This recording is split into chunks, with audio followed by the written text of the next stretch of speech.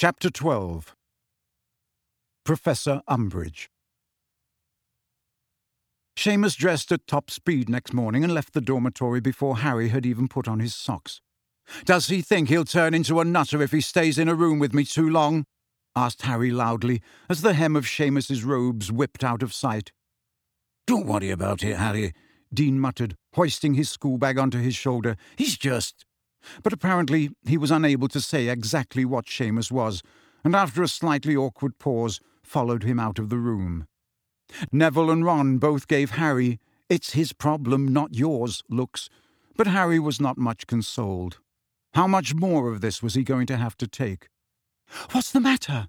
asked Hermione 5 minutes later, catching up with Harry and Ron halfway across the common room as they all headed toward breakfast. "You look absolutely— Oh, for heaven's sake!" She was staring at the common room notice board, where a large new sign had been put up. "Gallons of galleons. Pocket money failing to keep pace with your outgoings? Like to earn a little extra gold? Contact Fred and George Weasley, Gryffindor Common Room, for simple, part-time, virtually painless jobs. We regret that all work is undertaken at applicants' own risk." "They are the limit," said Hermione grimly, taking down the sign, which Fred and George had pinned up over a poster giving the date of the first Hogsmeade weekend in October. "We'll have to talk to them, Ron." Ron looked positively alarmed. "Why?" "Because we're prefects," said Hermione as they climbed out through the portrait hole. "It's up to us to stop this kind of thing." Ron said nothing. Harry could tell from his glum expression that the prospect of stopping Fred and George doing exactly what they liked was not one that he found inviting. "Anyway, what's up, Harry?" Hermione continued as they walked down a flight of stairs lined with portraits of old witches and wizards, all of whom ignored them, being engrossed in their own conversation. "You look really angry about something." "Seamus reckons Harry's lying about you-know-who," said Ron succinctly, when Harry did not respond. Hermione, whom Harry had expected to react angrily on his behalf, sighed. "Yes, Lavender thinks so too," she said gloomily. "Been having a nice little chat with her about whether or not I'm a lying, attention-seeking prat, have you?" Harry said loudly. "No," said Hermione calmly. "I told her to keep her big fat mouth shut about you, actually, and it would be quite nice if you stopped jumping down Ron's and my throats, Harry, because if you haven't noticed, we're on your side." There was a short pause. "Sorry," said Harry in a low voice. "That's quite all right," said Hermione with dignity. Then she shook her head. "Don't you remember what Dumbledore said at the end-of-term feast last year?" Harry and Ron both looked at her blankly, and Hermione sighed again. "About you-know-who. He said, 'His gift for spreading discord and enmity is very great. We can fight it only by showing an equally strong bond of friendship and trust.' How do you remember stuff like that?" asked Ron, looking at her in admiration. "I listen, Ron," said Hermione with a touch of asperity. "So do I, but I still couldn't tell you exactly what—" "The point," Hermione pressed on loudly, "is that this sort of thing is exactly what Dumbledore was talking about. You-know-who's only been back 2 months and we've started fighting among ourselves. And the Sorting Hat's warning was the same. Stand together. Be united." "And Harry said it last night," retorted Ron. "If that means we're supposed to get matey with the Slytherins, fat chance." "Well, I think it's a pity we're not trying for a bit of inter-house unity," said Hermione crossly. They had reached the foot of the marble staircase. A line of fourth-year Ravenclaws was crossing the entrance hall. They caught sight of Harry and hurried to form a tighter group, as though frightened he might attack stragglers. "Yeah, we really ought to be trying to make friends with people like that," said Harry sarcastically. They followed the Ravenclaws into the great hall, looking instinctively at the staff table as they entered. Professor Grubbly Plank was chatting to Professor Sinistra, the astronomy teacher, and Hagrid was once again conspicuous only by his absence. The enchanted ceiling above them echoed Harry's mood. It was a miserable rain-cloud grey. "Dumbledore didn't even mention how long that Grubbly Plank woman's staying," he said, as they made their way across to the Gryffindor table. "Maybe—" said Hermione thoughtfully. "What?" said both Harry and Ron together. "Well," Maybe he didn't want to draw attention to Hagrid not being here. What do you mean, draw attention to it? Said Ron, half laughing. How could we not notice? Before Hermione could answer, a tall black girl with long braided hair had marched up to Harry. Hi, Angelina. Hi, she said briskly. Good summer. And without waiting for an answer, listen, I've been made Gryffindor Quidditch captain. Nice one, said Harry, grinning at her. He suspected Angelina's pep talks might not be as long-winded as Oliver Wood's had been, which could only be an improvement. Yeah, well, we need a new keeper now Oliver's left. Tryouts are on Friday at 5 o'clock, and I want the whole team there, all right? Then we can see how the new person will fit in. Okay, said Harry, and she smiled at him and departed. I'd forgotten Wood had left, said Hermione vaguely, sitting down beside Ron and pulling a plate of toast toward her. I suppose that will make quite a difference to the team. I suppose, said Harry, taking the bench opposite. He was a good keeper. Still, it won't hurt to have some new blood, will it? Said Ron. With a whoosh and a clatter, hundreds of owls came soaring in through the upper windows. They descended all over the hall, bringing letters and packages to their owners and showering the breakfasters with droplets of water. It was clearly raining hard outside. Hedwig was nowhere to be seen, but Harry was hardly surprised. His only correspondent was Sirius, and he doubted Sirius would have anything new to tell him after only 24 hours apart. Hermione, however, had to move her orange juice aside quickly to make way for a large damp barn owl bearing a sodden Daily Prophet in its beak. What are you still getting that for? Said Harry irritably, thinking of Seamus, as Hermione placed a knut in the leather pouch on the owl's leg, and it took off again. I'm not bothering. Load of rubbish. It's best to know what the enemy are saying, said Hermione darkly, and she unfurled the newspaper and disappeared behind it, not emerging until Harry and Ron had finished eating. Nothing, she said simply, rolling up the newspaper and laying it down by her plate. Nothing about you, or Dumbledore, or anything. Professor McGonagall was now moving along the table, handing out schedules. Look at today, groaned Ron. History of magic, double potions, divination, and double defence against the dark arts. Binns, Snape, Trelawney, and that Umbridge woman all in one day. I wish Fred and George would hurry up and get those skiving snack boxes sorted. Do mine ears deceive me? Said Fred, arriving with George and squeezing onto the bench beside Harry. Hogwarts prefects surely don't wish to skive off lessons. Look what we've got today, said Ron grumpily, shoving his schedule under Fred's nose. That's the worst Monday I've ever seen. Fair point, little bro, said Fred, scanning the column. You can have a bit of nosebleed nougat cheap if you like. Why's it cheap? Said Ron suspiciously. Because you'll keep bleeding till you shrivel up. We haven't got an antidote yet, said George, helping himself to a kipper. Cheers, said Ron moodily, pocketing his schedule. But I think I'll take the lessons. And speaking of your skiving snack boxes, said Hermione, eyeing Fred and George beadily, you can't advertise for testers on the Gryffindor notice board. Says who? Said George, looking astonished. Says me, said Hermione, and Ron. Leave me out of it, said Ron hastily. Hermione glared at him. Fred and George sniggered. You'll be singing a different tune soon enough, Hermione, said Fred, thickly buttering a crumpet. You're starting your 5th year. You'll be begging us for a snack box before long. And why would starting 5th year mean I want a skiving snack box? asked Hermione. 5th year's OWL year, said George. So you've got your exams coming up, haven't you? They'll be keeping your noses so hard to that grindstone they'll be rub raw, said Fred with satisfaction. Half our year had minor breakdowns coming up to OWLs, said George happily. Tears and tantrums. Patricia Stimpson kept coming over faint.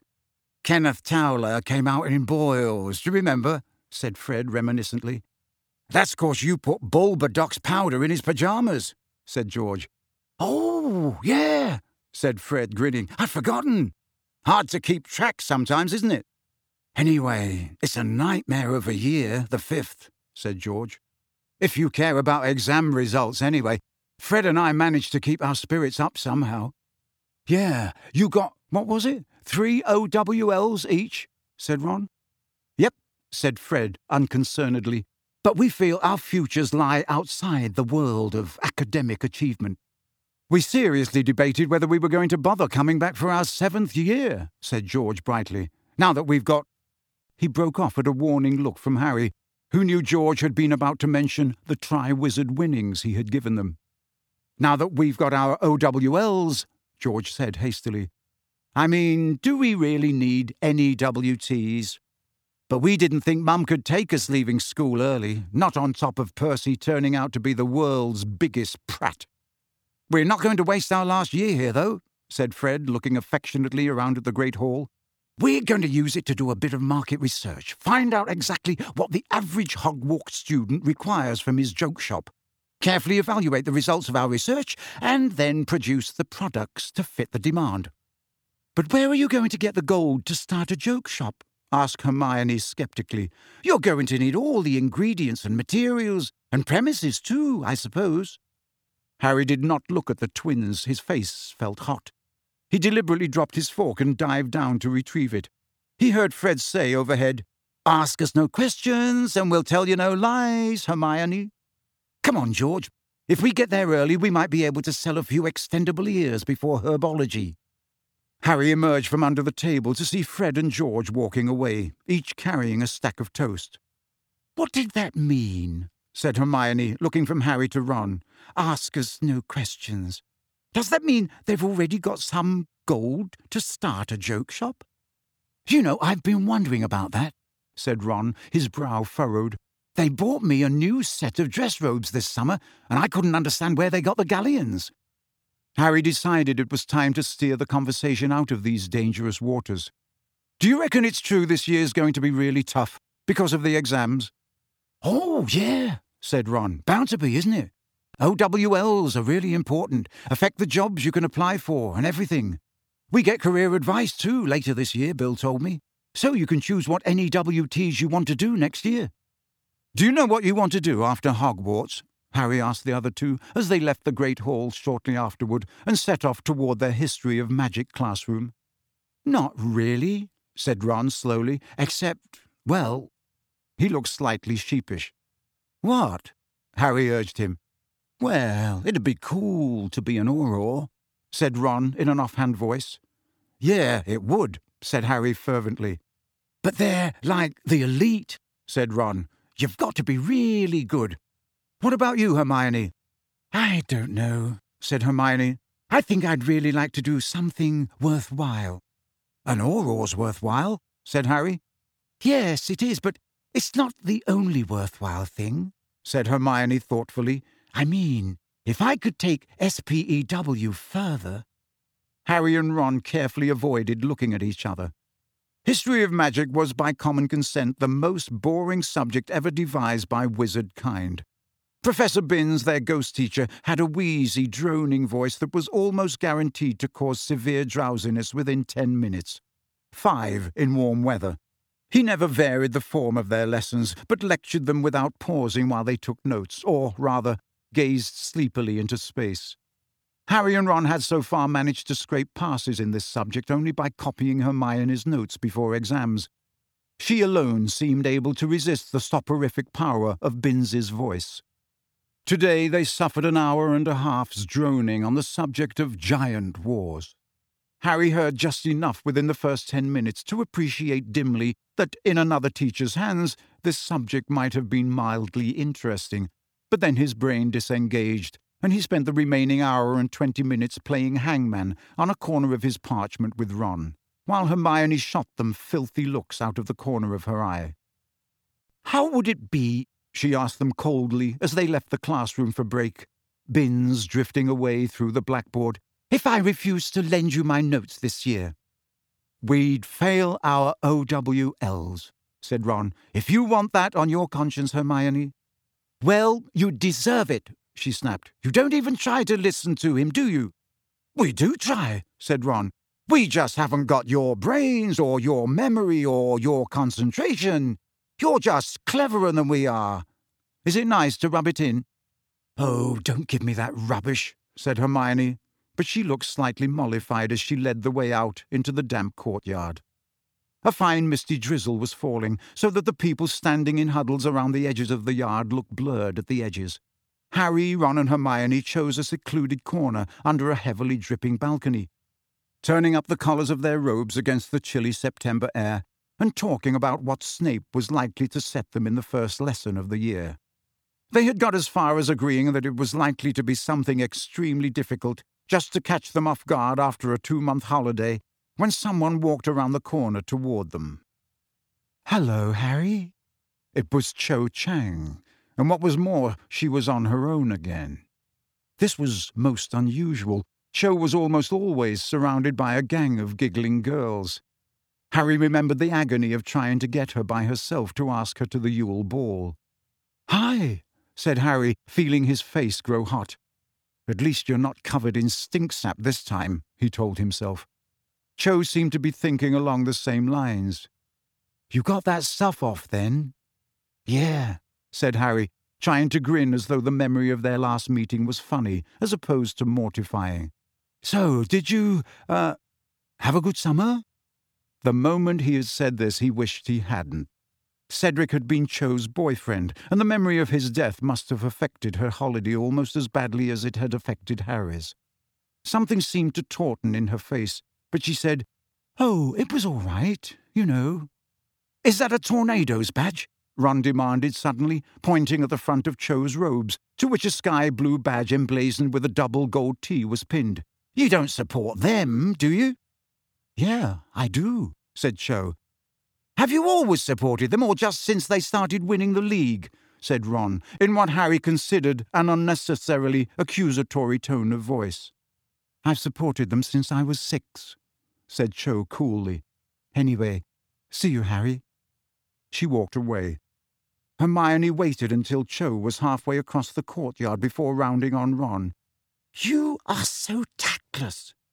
"What? I only asked her if I—" "Couldn't you tell she wanted to talk to Harry on her own?" "So? She could have done. I wasn't stopping." "What on earth were you attacking her about her Quidditch team for?" "Attacking? I wasn't attacking her. I was only—" "Who cares if she supports the Tornadoes?" "Oh, come on. Half the people you see wearing those badges only bought them last season." "But what does it matter?" "It means they're not real fans. They're just jumping on the bandwagon." "That's the bell," said Harry dully, because Ron and Hermione were bickering too loudly to hear it. They did not stop arguing all the way down to Snape's dungeon, which gave Harry plenty of time to reflect that between Neville and Ron he would be lucky ever to have 2 minutes' conversation with Cho that he could look back on without wanting to leave the country. And yet, he thought, as they joined the queue lining up outside Snape's classroom door, she had chosen to come and talk to him, hadn't she? She had been Cedric's girlfriend. She could easily have hated Harry for coming out of the Triwizard Maze alive when Cedric had died. Yet she was talking to him in a perfectly friendly way, not as though she thought him mad, or a liar, or in some horrible way responsible for Cedric's death. Yes, she had definitely chosen to come and talk to him, and that made the second time in 2 days. And at this thought, Harry's spirits rose. Even the ominous sound of Snape's dungeon door creaking open did not puncture the small, hopeful bubble that seemed to have swelled in his chest. He filed into the classroom behind Ron and Hermione and followed them to their usual table at the back, where he sat down between Ron and Hermione and ignored the huffy, irritable noises now issuing from both of them.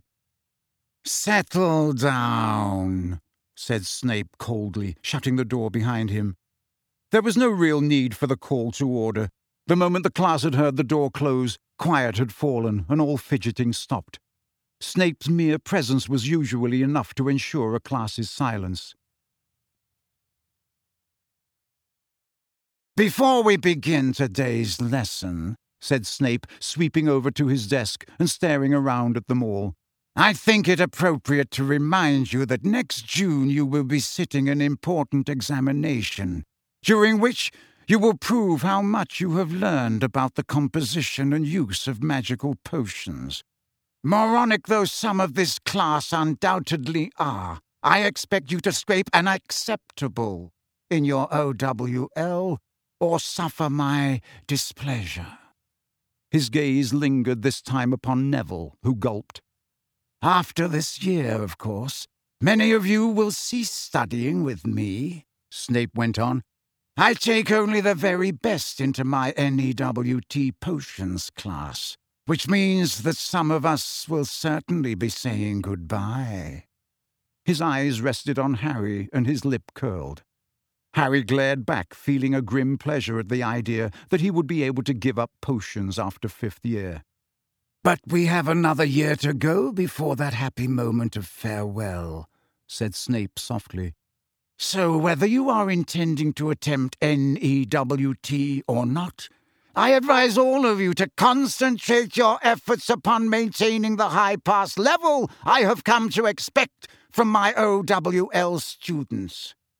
Today we will be mixing a potion that often comes up at ordinary wizarding level. The Draught of Peace, a potion to calm anxiety and soothe agitation. Be warned, if you are too heavy-handed with the ingredients, you will put the drinker into a heavy and sometimes irreversible sleep. So you will need to pay close attention to what you are doing." On Harry's left, Hermione sat up a little straighter, her expression one of the utmost attentiveness. "The ingredients and method," Snape flicked his wand, "are on the blackboard." They appeared there.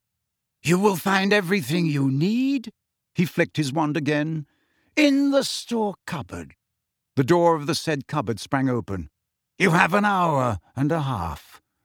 Start." Just as Harry, Ron, and Hermione had predicted, Snape could hardly have set them a more difficult fiddly potion. The ingredients had to be added to the cauldron in precisely the right order and quantities. The mixture had to be stirred exactly the right number of times, firstly in clockwise, then in counterclockwise directions.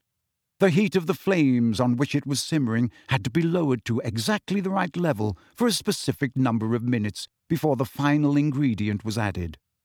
"A light silver vapour should now be rising from your potion," called Snape, with 10 minutes left to go. Harry, who was sweating profusely, looked desperately around the dungeon. His own cauldron was issuing copious amounts of dark grey steam. Ron's was spitting green sparks. Seamus was feverishly prodding the flames at the base of his cauldron with the tip of his wand as they had gone out. The surface of Hermione's potion, however, was a shimmering mist of silver vapour, and as Snape swept by, he looked down his hooked nose at it without comment, which meant that he could find nothing to criticize. At Harry's cauldron, however, Snape stopped, looking down at Harry with a horrible smirk on his face. "Potter, what is this supposed to be?" The Slytherins at the front of the class all looked up eagerly. They loved hearing Snape taunt Harry. "The Draught of Peace," said Harry tensely. "Tell me, Potter," said Snape softly, "can you read?" Draco Malfoy laughed. "Yes, I can," said Harry, his fingers clenched tightly around his wand. "Read the 3rd line of the instructions for me, Potter." Harry squinted at the blackboard. It was not easy to make out the instructions through the haze of multicoloured steam now filling the dungeon. "Add powdered moonstone, stir 3 times counterclockwise, allow to simmer for 7 minutes, then add 2 drops of syrup of hellebore." His heart sank. He had not added syrup of hellebore, but had proceeded straight to the 4th line of the instructions after allowing his potion to simmer for 7 minutes. "Did you do everything on the 3rd line, Potter?" "No," said Harry very quietly. "I beg your pardon?" "No," said Harry more loudly. "I forgot the hellebore." "I know you did, Potter, which means that this mess is utterly worthless. Evanesco!" The contents of Harry's potion vanished. He was left standing foolishly beside an empty cauldron. "Those of you who have managed to read the instructions, fill 1 flagon with a sample of your potion, label it clearly with your name, and bring it up to my desk for testing," said Snape. "Homework? 12 inches of parchment on the properties of moonstone and its uses in potion-making, to be handed in on Thursday." While everyone around him filled their flagons, Harry cleared away his things, seething. His potion had been no worse than Ron's, which was now giving off a foul odour of bad eggs, or Neville's, which had achieved the consistency of just mixed cement, and which Neville was now having to gouge out of his cauldron. Yet it was he, Harry, who would be receiving 0 marks for the day's work. He stuffed his wand back into his bag and slumped down onto his seat, watching everyone else march up to Snape's desk with filled and corked flagons. When at long last the bell rang, Harry was first out of the dungeon and had already started his lunch by the time Ron and Hermione joined him in the great hall. The ceiling had turned an even murkier grey during the morning. Rain was lashing the high windows. "That was really unfair," said Hermione consolingly, sitting down next to Harry and helping herself to shepherd's pie. "Your potion wasn't nearly as bad as Goyle's. When he put it into his flagon, the whole thing shattered and set his robes on fire." "Yeah, well," said Harry, glowering at his plate. "Since when has Snape ever been fair to me?" Neither of the others answered. All 3 of them knew that Snape and Harry's mutual enmity had been absolute from the moment Harry had set foot in Hogwarts. "I did think he might be a bit better this year," said Hermione in a disappointed voice. "I mean, you know." She looked carefully around. There were 6 empty seats on either side of them, and nobody was passing the table. "Now he's in the Order and everything." "Poisonous toadstools don't change their spots," said Ron sagely. "Anyway, I've always thought Dumbledore was cracked, trusting Snape. Where's the evidence he ever really stopped working for you-know-who?" "I think Dumbledore's probably got plenty of evidence, even if he doesn't share it with you, Ron," snapped Hermione. "Oh, shut up, the pair of you," said Harry heavily, as Ron opened his mouth to argue back. Hermione and Ron both froze, looking angry and offended. "Can't you give it a rest?" he said. "You're always having a go at each other. It's driving me mad." And abandoning his shepherd's pie, he swung his school bag over his shoulder and left them sitting there. He walked up the marble staircase 2 steps at a time, past the many students hurrying toward lunch. The anger that had just flared so unexpectedly still blazed inside him, and the vision of Ron and Hermione's shocked faces afforded him a sense of deep satisfaction. "Serve them right," he thought. "Why can't they give it a rest? Bickering all the time. It's enough to drive anyone up the wall." He passed the large picture of Sir Cadogan the Knight on a landing. Sir Cadogan drew his sword and brandished it fiercely at Harry, who ignored him. "Come back, you scurvy dog! Stand fast and fight!" yelled Sir Cadogan in a muffled voice from behind his visor.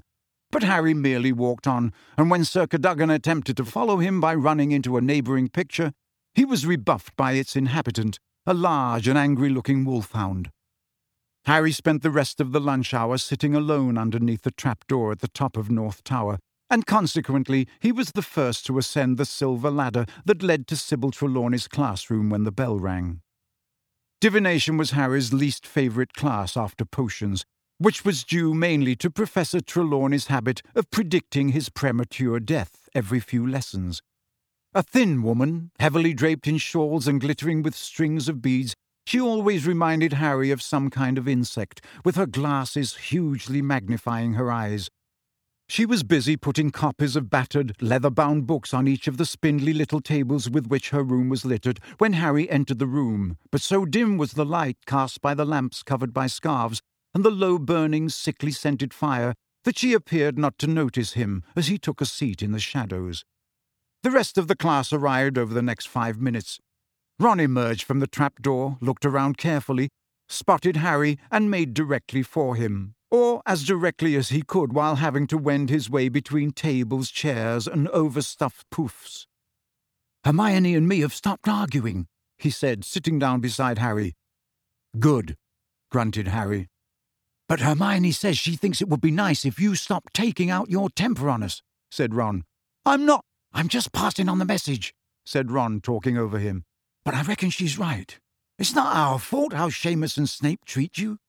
"I never said it." "Good day," said Professor Trelawney in her usual misty, dreamy voice, and Harry broke off, feeling both annoyed and slightly ashamed of himself again. "And welcome back to divination. I have, of course, been following your fortunes most carefully over the holidays, and am most delighted to see that you have all returned to Hogwarts safely, as of course I knew you would.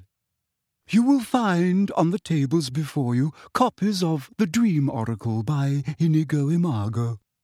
Dream interpretation is a most important means of divining the future, and one that may very probably be tested in your OWL. Not, of course, that I believe examination passes or failures are of the remotest importance when it comes to the sacred art of divination.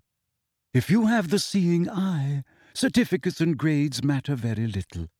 However, the headmaster likes you to sit the examination, so... Her voice trailed away delicately, leaving them all in no doubt that Professor Trelawney considered her subject above such sordid matters as examinations. Turn, please, to the introduction and read what Imago has to say on the matter of dream interpretation. Then divide into pairs. Use the dream oracle to interpret each other's most recent dreams. Carry on. The one good thing to be said for this lesson was that it was not a double period. By the time they had all finished reading the introduction of the book, they had barely 10 minutes left for dream interpretation. At the table next to Harry and Ron, Dean had paired up with Neville, who immediately embarked on a long-winded explanation of a nightmare involving a giant pair of scissors wearing his grandmother's best hat. Harry and Ron merely looked at each other glumly. "I never remember my dreams," said Ron. "You say one." "You must remember one of them," said Harry impatiently. He was not going to share his dreams with anyone. He knew perfectly well what his regular nightmare about a graveyard meant. He did not need Ron or Professor Trelawney or the stupid dream oracle to tell him that. "Well, I had one that I was playing Quidditch the other night," said Ron, screwing up his face in an effort to remember. "What do you reckon that means?" "Probably that you're going to be eaten by a giant marshmallow or something," said Harry, turning the pages of The Dream Oracle without interest. It was very dull work looking up bits of dreams in the Oracle, and Harry was not cheered up when Professor Trelawney set them the task of keeping a dream diary for a month as homework. When the bell went, he and Ron led the way back down the ladder, Ron grumbling loudly. "Do you realise how much homework we've got already? Binns set us a 1.5 foot long essay on giant wars, Snape wants a foot on the use of moonstones, and now we've got a month's dream diary from Trelawney. Fred and George weren't wrong about OWL year, were they? That Umbridge woman had better not give us any—" When they entered the Defence Against the Dark Arts classroom, they found Professor Umbridge already seated at the teacher's desk, wearing the fluffy pink cardigan of the night before and the black velvet bow on top of her head.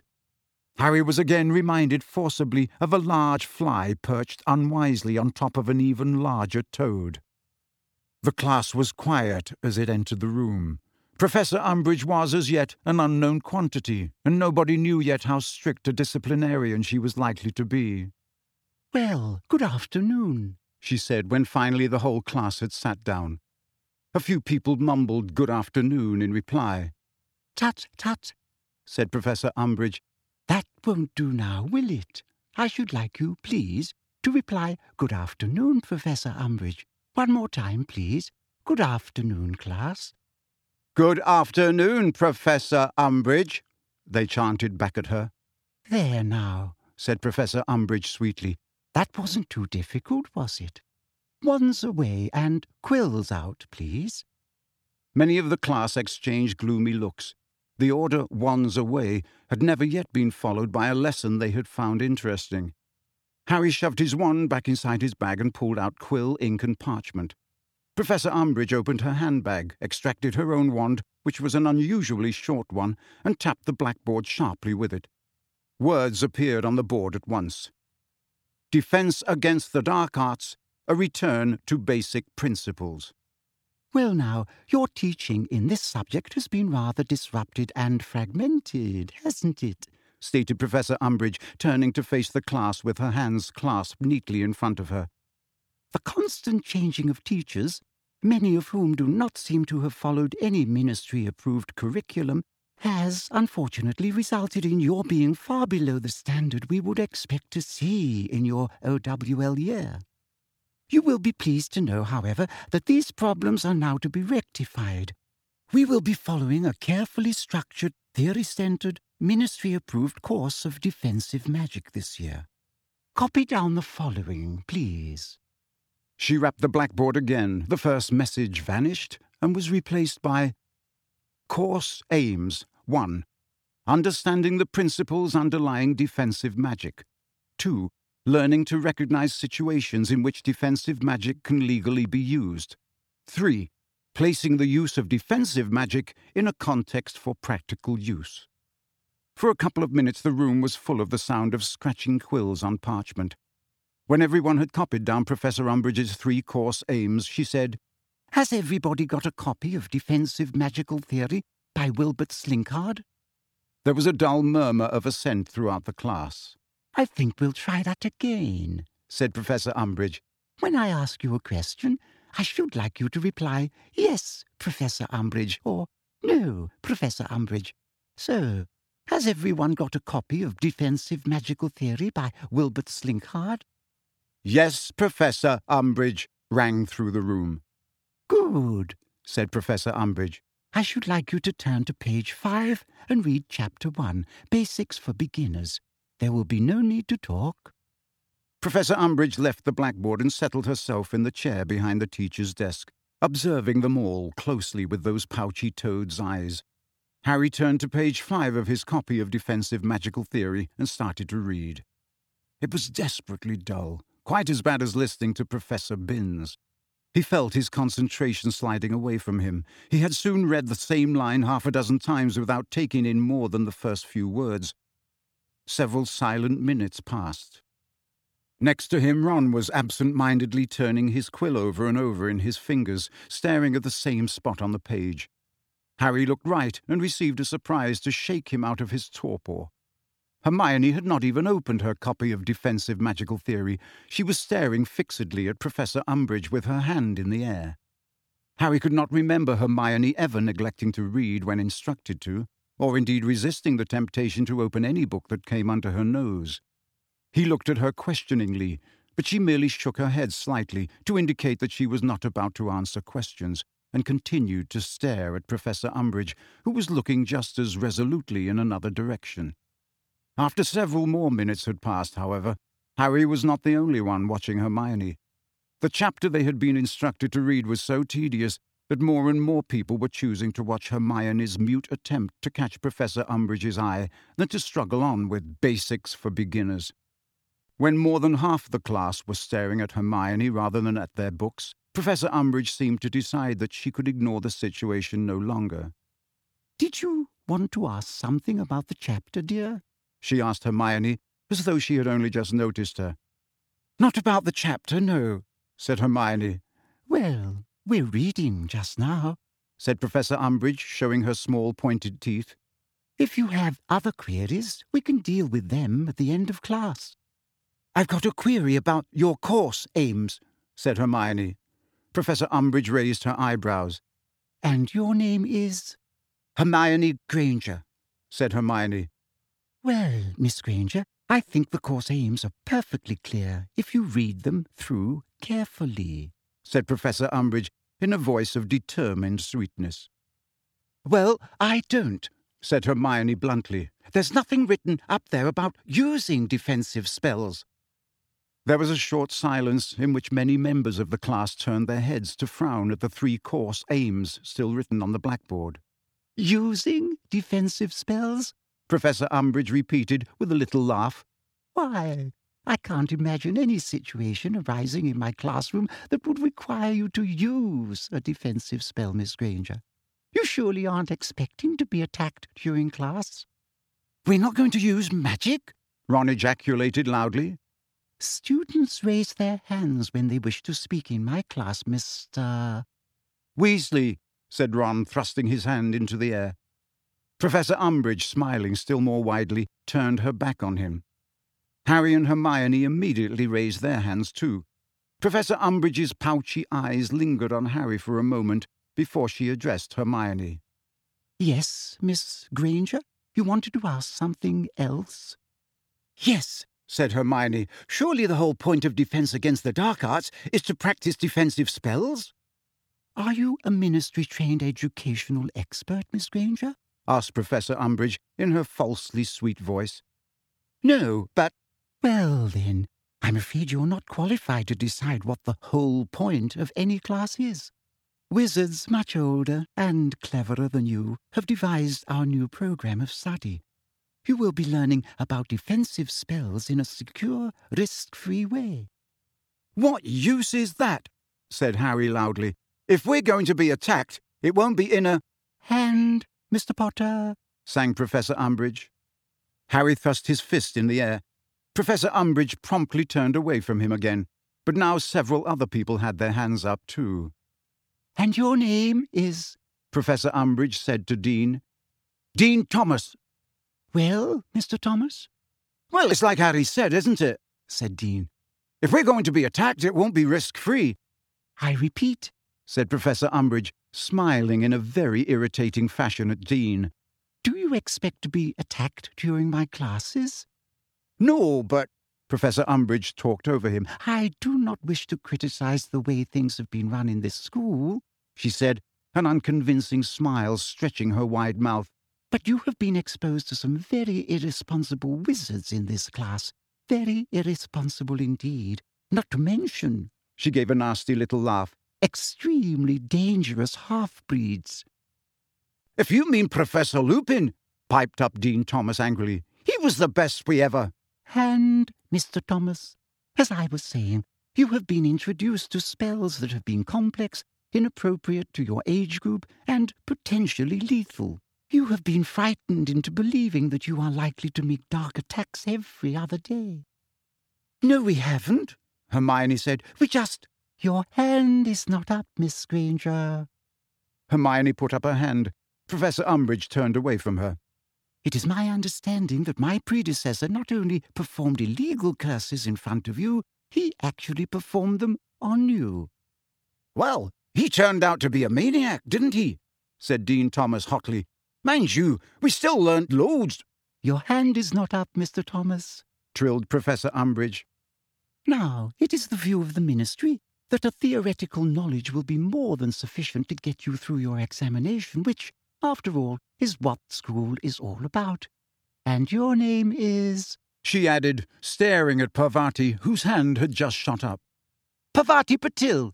And isn't there a practical bit in our defense against the dark arts OWL?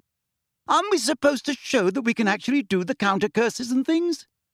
As long as you have studied the theory hard enough, there's no reason why you should not be able to perform the spells under carefully controlled examination conditions, said Professor Umbridge dismissively. Without ever practicing them before? Said Parvati incredulously. Are you telling us that the first time we'll get to do the spells will be during our exam?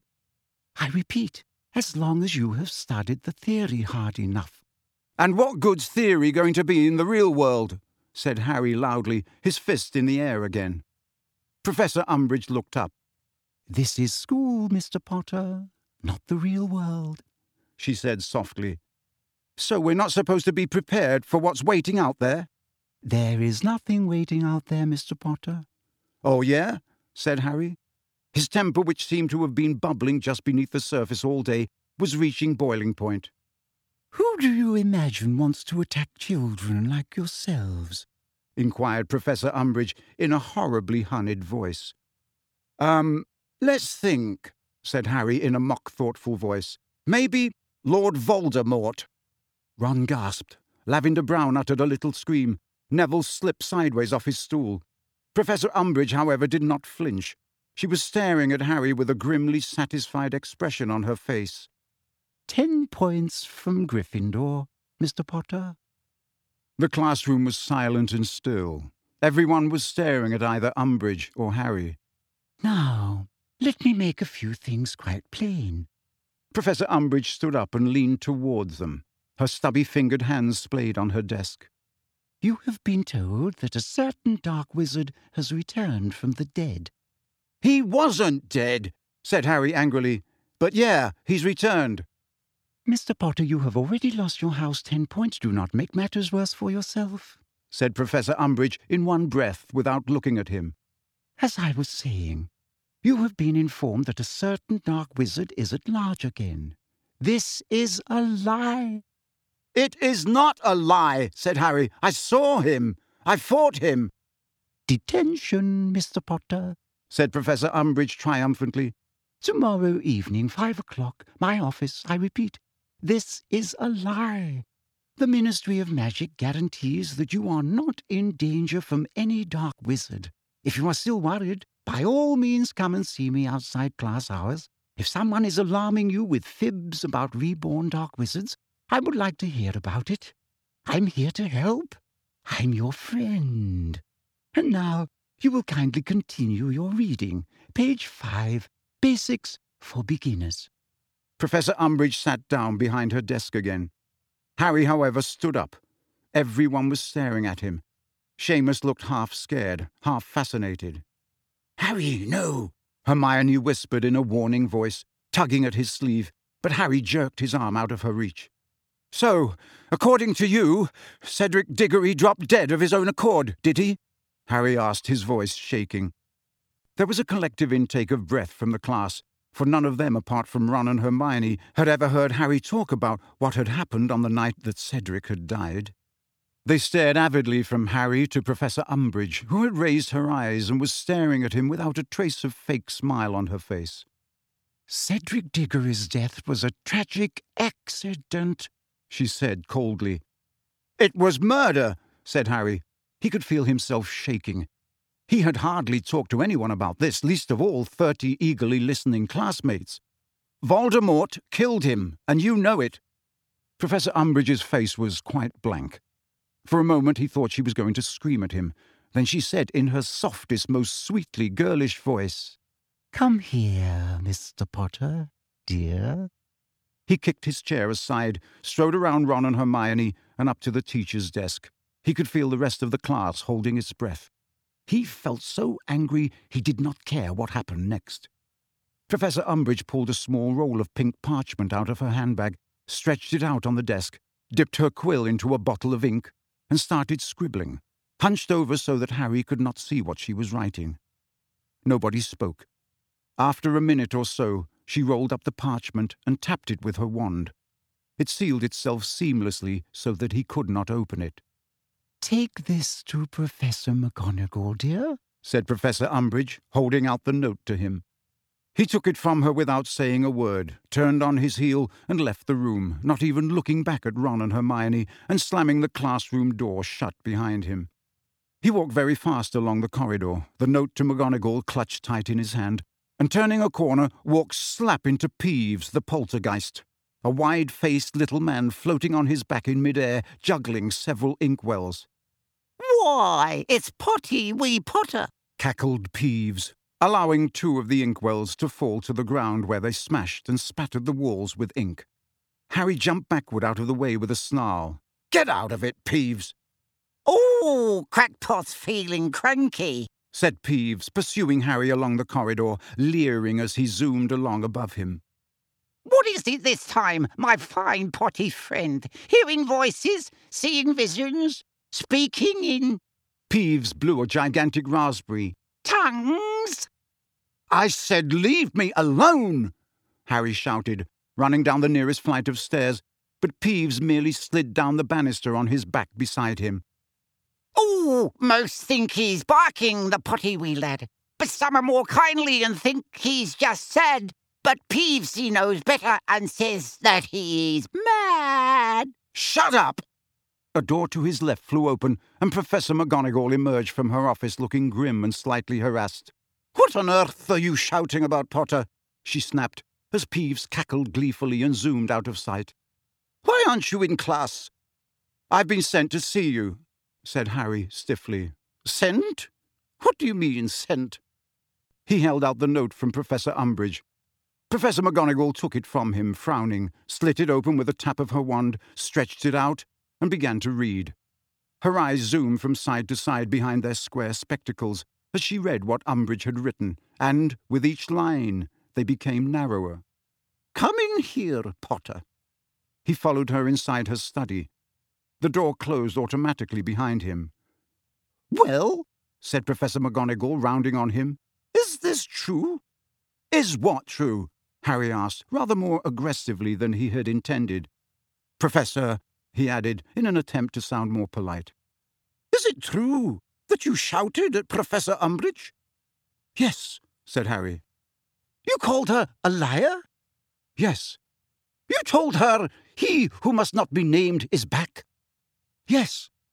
Professor McGonagall sat down behind her desk, watching Harry closely. Then she said, "Have a biscuit, Potter."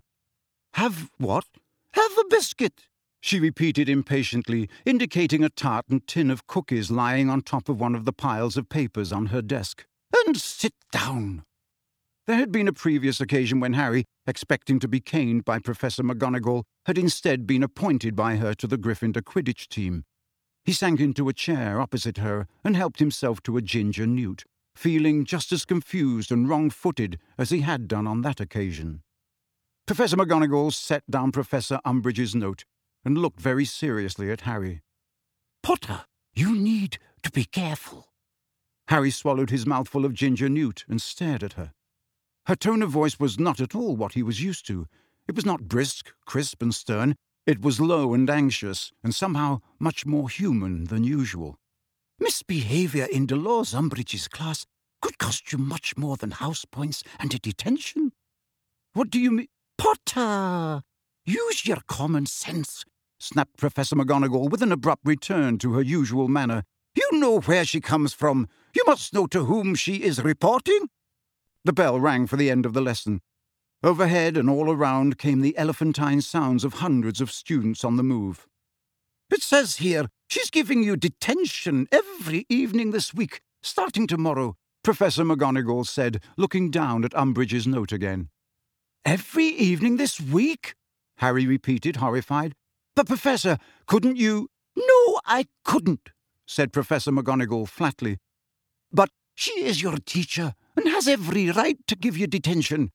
You will go to her room at 5 o'clock tomorrow for the first one. Just remember, tread carefully around Dolores Umbridge." "But I was telling the truth," said Harry, outraged. "Voldemort's back. You know he is. Professor Dumbledore knows he is. For heaven's sake, Potter," said Professor McGonagall, straightening her glasses angrily. She had winced horribly when he had used Voldemort's name. "Do you really think this is about truth or lies? It's about keeping your head down and your temper under control." She stood up, nostrils wide and mouth very thin, and he stood too. "Have another biscuit," she said irritably, thrusting the tin at him. "No thanks," said Harry coldly. "Don't be ridiculous," she snapped. He took one. "Thanks," he said grudgingly. "Didn't you listen to Dolores Umbridge's speech at the start of term feast, Potter?" "Yeah," said Harry. "Yeah, she said progress will be prohibited or, well, it meant that the Ministry of Magic is trying to interfere at Hogwarts." Professor McGonagall eyed him closely for a moment, then sniffed, walked around her desk, and held open the door for him. "Well, I'm glad you listened to Hermione Granger at any rate," she said, pointing him out of her office. Chapter 13. Detention with Dolores. Dinner in the Great Hall that night was not a pleasant experience for Harry. The news about his shouting match with Umbridge seemed to have travelled exceptionally fast, even by Hogwarts standards. He heard whispers all around him as he sat eating between Ron and Hermione. The funny thing was that none of the whisperers seemed to mind him overhearing what they were saying about him. On the contrary, it was as though they were hoping he would get angry and start shouting again so that they could hear his story firsthand. "He says he saw Cedric Diggory murdered. He reckons he duelled with you-know-who. Come off it. Who does he think he's kidding? Police!"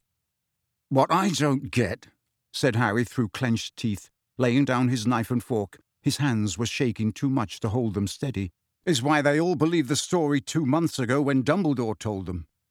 "The thing is, Harry, I'm not sure they did," said Hermione grimly.